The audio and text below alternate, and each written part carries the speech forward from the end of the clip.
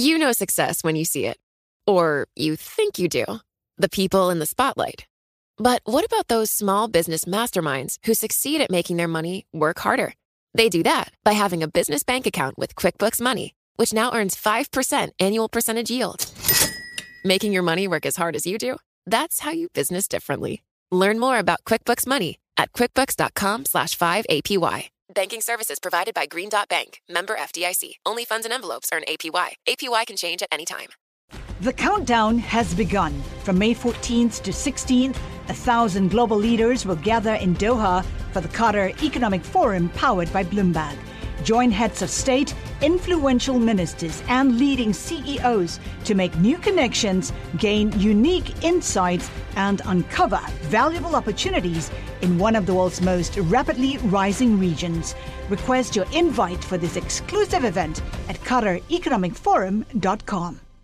This is the business of sports. Should Major League Baseball shorten up the season? How do we present football to the audience of the future? I don't think that most players understand the power that they have. Michael Barr. The future of IndyCar racing is looking bright. Scott Soshnick. Very basic math here. More bidders means more money. Evan Novi-Williams. The team value has essentially quadrupled. And the leaders in the sports industry. Time to bring in our guest, Hal Steinbrenner. National Hockey League Commissioner Gary Bettman. Atlanta Braves President Derek Schiller. Patriots President Jonathan Kraft. Bloomberg Business of Sports from Bloomberg Radio. Hello, I'm Eben Novi-Williams. And I'm Michael Barr. Sans Scott. We miss you, buddy. He's flying home today, though. This is the Bloomberg Business of Sports podcast where we I love it.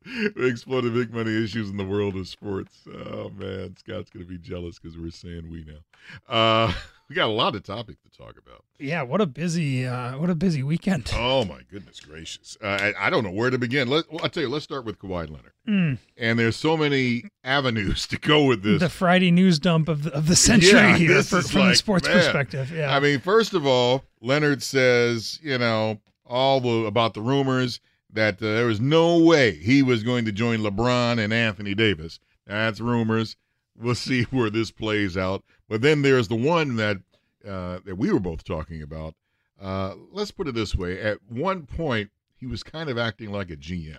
Yeah, I think this is the most interesting part of this. And we've seen it over the past 10 years in the NBA where, stars have so much power. And when you're a free agent and you're as good as Kawhi Leonard is, you essentially have your pick of a handful of teams that you can go to. But he really was a GM here, right? I mean, there are rumors that he talked to Kevin Durant and Kyrie Irving about possibly teaming up even after the announcement was that they intended to sign in Brooklyn. He got the Clippers to make a monster deal with the Oklahoma City Thunder to get Paul George, who was an MVP candidate last year. He was essentially pulling the strings here in a way that you typically see on the team side, right? This is a GM's job, right? This is GM material. To make a pitch to a player, to think about what else you can do, maybe try to lure two players who are agreeing to sign together if you can get them both to. Kawhi Leonard, who is notoriously close to the vest, managed to do all this himself in an offseason, and I don't think this should be overlooked. Did it without the media getting wind of it, right? There was people, there's so many sources saying that he was going to stay in Toronto or he was definitely going to LA.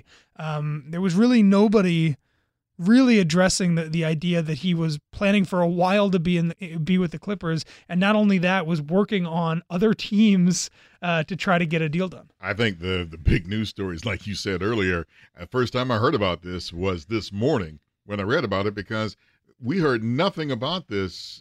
Even through most of the weekend, we didn't hear anything about it. Yeah, I think the general thought, he's from LA, right? There was certainly talk of him going to the Clippers a while ago, but so much of the conversation in the past week really centered around two options, right? With returning to Toronto, where he just won an NBA title, or teaming up with the Lakers, which would be, with Anthony Davis, Kawhi Leonard, and LeBron James would probably be the three most talented. The team with the most talented three players in NBA history. He decided not to do that in one fell swoop.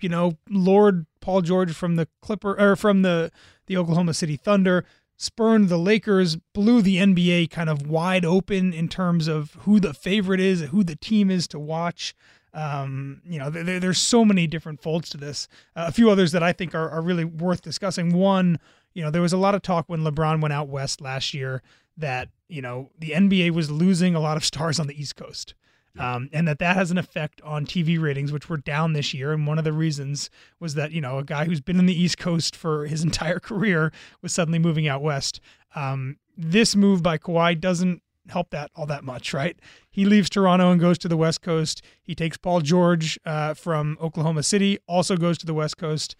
You can argue that the Nets got a bit more interesting in free agent, luring Kevin Durant from the West Coast back east, but he won't play next year. And I do wonder if there's a part of the league office right now that's thinking, man, all these really interesting teams, be it the Warriors still with Steph Curry, Klay Thompson, Draymond Green, whether it's the Clippers now with Kawhi Leonard and Paul George, if it's the Lakers now with Anthony Davis and LeBron James, most of these games are going to be starting at 10 p.m. on the East Coast, right? That's going to have an effect on at least the TV ratings and also some advertising money going to the NBA and its partners. I'll tell you one team, since Durant is not playing next season in the East, that I got my eye on that I think could do very well, Philly.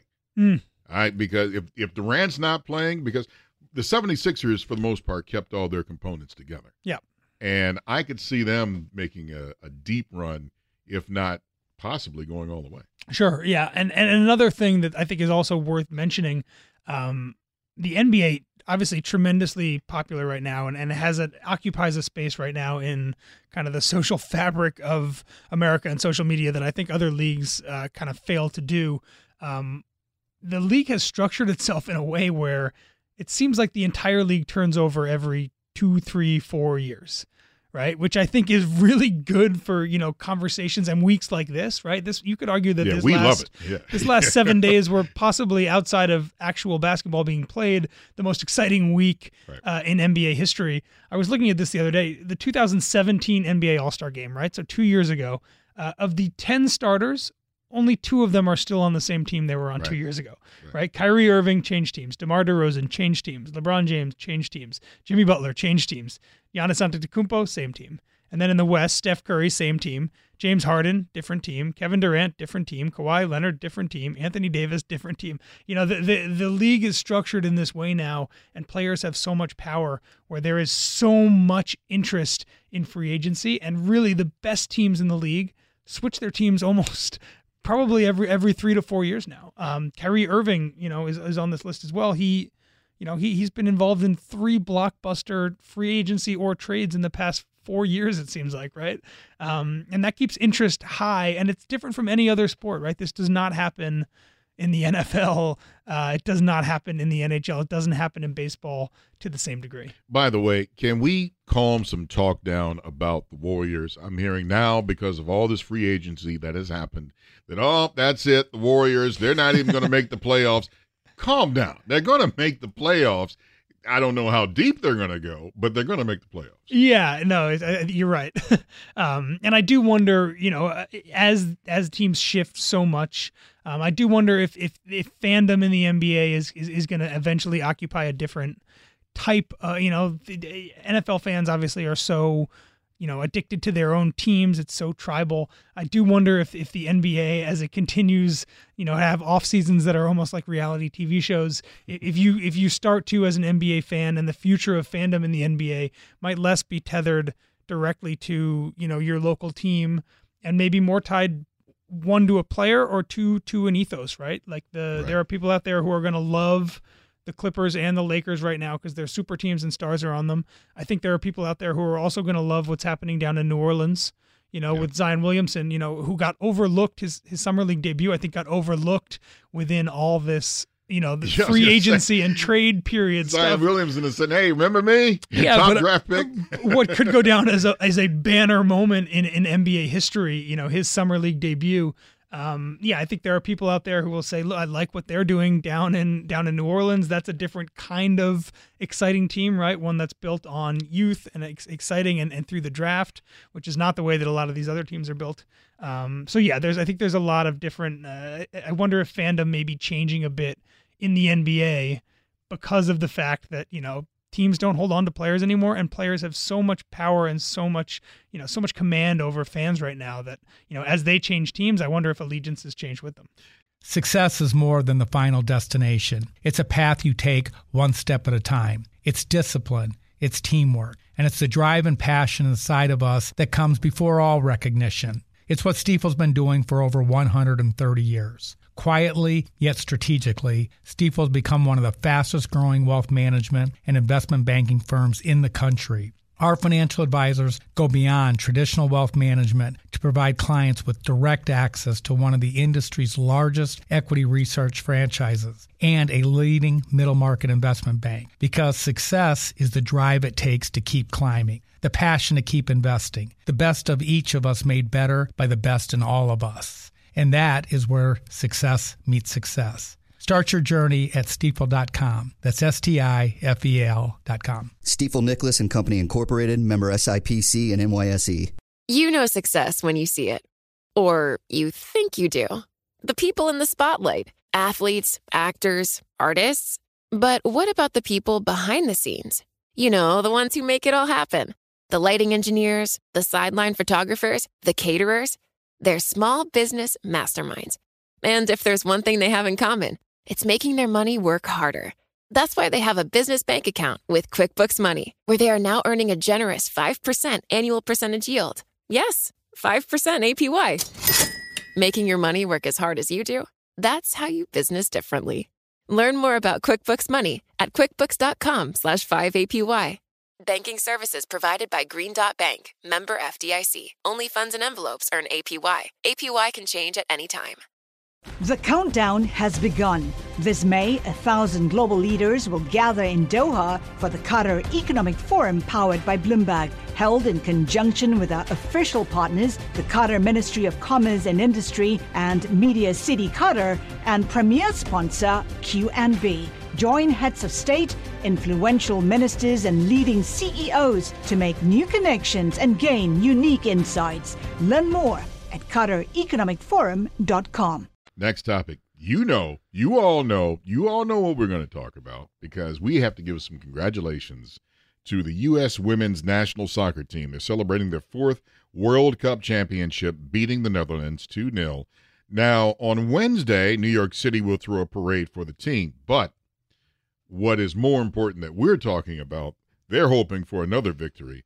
Back in March, 28 members of the team sued the U.S. Soccer Federation for allegedly discriminating by paying the women less than members of the men's national team. And hopefully for the women, as they're saying, that this win is going to help them in that fight. Yeah, I would think that it would. Did you see the fans in France after the win? Oh, yeah. Chanting equal pay. Yeah. I like that. Yeah, I think there's no question that this, winning another back-to-back World Cups will, certainly in the court of public opinion, I think has bolstered the women's argument significantly. From a legal standpoint, I mean, who knows how much, that affects the way these things go. I believe the U.S. Soccer recently agreed to mediation as a way to try to resolve this suit. But, it can't hurt, right? The women get, I think, $250,000 each as their bonus for winning the World Cup. If it were the men, each man on the U.S. team would get over $1 million, from what I understand. Yeah, if I remember the pool right, it's the total FIFA pool is $30 million for the women, but $400 million for the men. Yeah, those are a bit different numbers. Yeah, just a little. Yeah, and so much of the argument, the argument that U.S. Soccer makes against equal pay for the men's and the women's team. Part of it is that, they're different jobs with a different CBA. The other part of it is that the men make more money, right? And we're starting to see that line blur a little bit, right? We don't have the ratings yet. It's Monday morning here in New York. We don't have the ratings yet. I would imagine that this women's game comes close to or beats the 25 million that watched the women's final 4 years ago. And as you know, that was the most watched soccer game, men's or women's, ever in English language television in the U.S., right? The women played on Fox on Sunday. The men played in the Gold Cup final on Fox Sports 1 on Sunday night. Those are two different networks. Obviously, the Fox is always going to get a bigger draw, but I'd imagine the difference in those ratings is going to be very stark. So from a rating standpoint, the Women's World Cup is doing very well. And considering the U.S. men didn't even make the World Cup 4 years ago, it's a tough, or last year, it's a tough comparison to make there. Merchandising is another one, right? We heard Mark Parker, the CEO of Nike, say on their earnings call last week, the U.S. women's jersey was the best-selling soccer jersey they'd ever had. Right. And now Fanatics, which is the dominant force in licensed sports apparel, they're saying that this year's women's team is the best selling soccer team, national soccer team they've ever had. Right. So there's a tremendous amount of commerce existing around this women's team. And as, more and more shirts get sold and as more and more people watch their games, the argument between, the men's team makes so much more money than the women's team, maybe the line there starts to blur a bit. I think it comes down to, and it's just like anything. Whether it's for the women, for the men, whether any sport you're talking about, how much of demand is out there. Mm-hmm. And that's what it really is going to come down to. I don't care if you put the best Major League Baseball team on television. If there's no demand for it, who's going to watch it? Yeah. And the National Women's Soccer League is another, part of this discussion, not necessarily the equal pay discussion, but 4 years ago when the women beat Japan in that really exciting blowout final, the National Women's Soccer League, the professional league here in the U.S., saw a tremendous boost for the first couple months back, right? I remember Carly Lloyd playing in that first game back in Houston. There was a boost in tickets. There was a boost in people watching. Christine Lilly told us a couple weeks ago, same thing. She expects there to be a big business halo around a World Cup victory, right? There's going to be a tour for the U.S. national team. Those women are also going to go back to the NWSL and start playing in that league. There will be more people going to those games in the next couple months.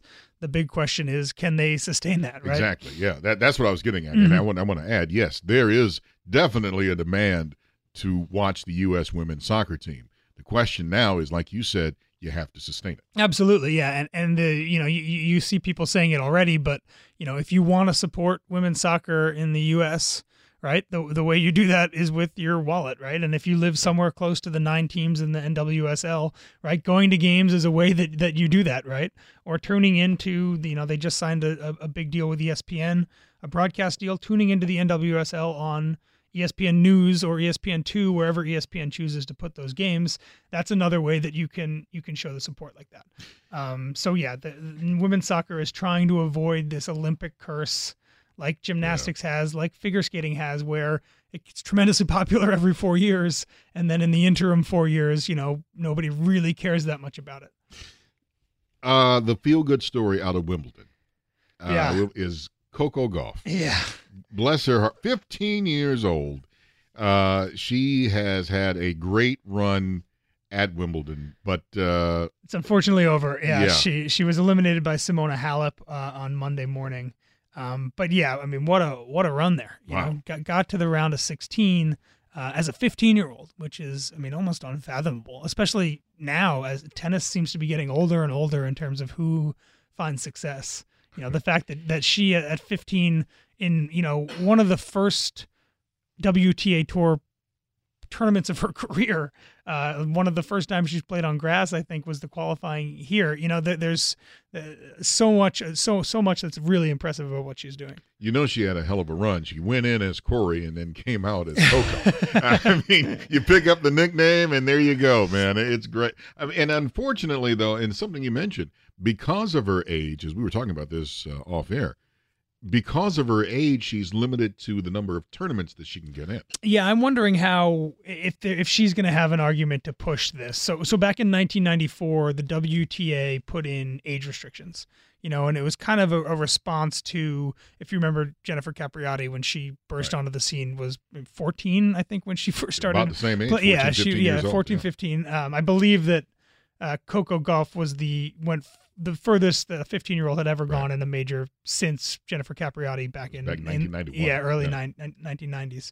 Capriati went through some burnout, and I think the WTA thought, you know what, maybe we should do some things to restrict the amount that people are playing when they're that young. So the way it is right now, if you're a 13-year-old, you can't play in any WTA tournaments.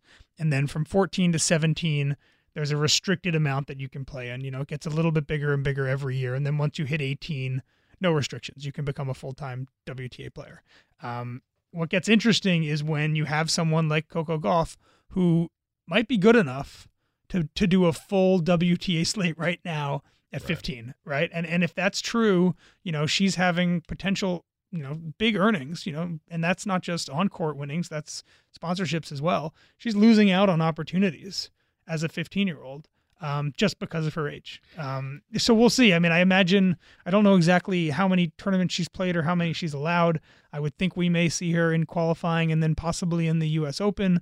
If I'm a tournament, I would love to have her. I think she's going to become a draw. She's burst onto the scene for casual tennis fans in the past week or so. But I do wonder if, she is eventually going to challenge. I mean, she's 3 years away from being unrestricted in terms of the tournaments that she can play, which if she is this good, and I would caution because, we've seen plenty of players, have one or two great majors and then you never hear their name again. It does seem like she is, from a pedigree standpoint, maybe a little bit more talented than some of those other names, but it does make me wonder if she may challenge to get some of those age restrictions changed if she is indeed this good this early. Did you hear the story, by the way? Before this latest match, she is homeschooled, and her mom is a teacher.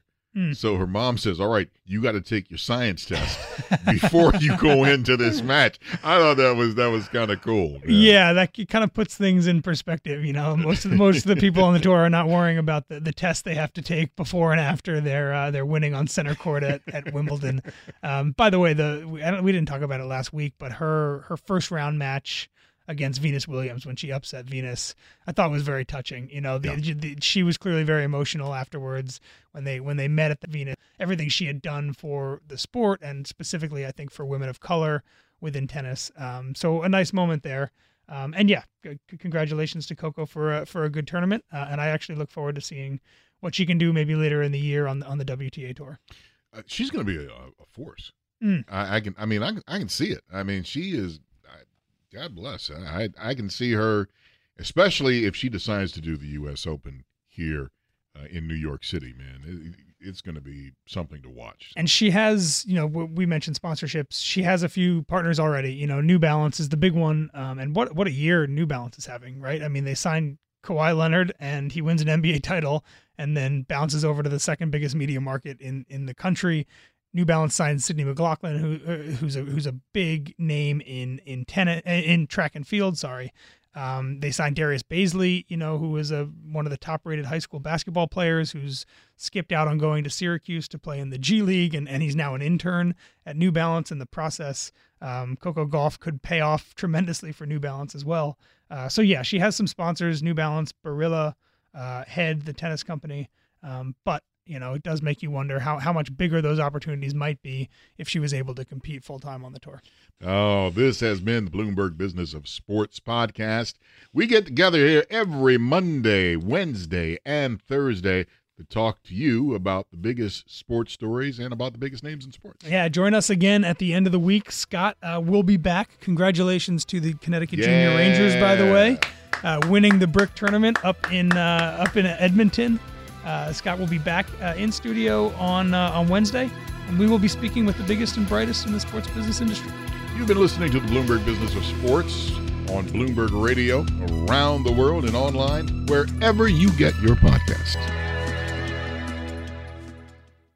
The countdown has begun. This May, 1,000 global leaders will gather in Doha for the Qatar Economic Forum powered by Bloomberg, held in conjunction with our official partners, the Qatar Ministry of Commerce and Industry and Media City Qatar, and premier sponsor Q&B. Join heads of state, influential ministers, and leading CEOs to make new connections and gain unique insights. Learn more at QatarEconomicForum.com.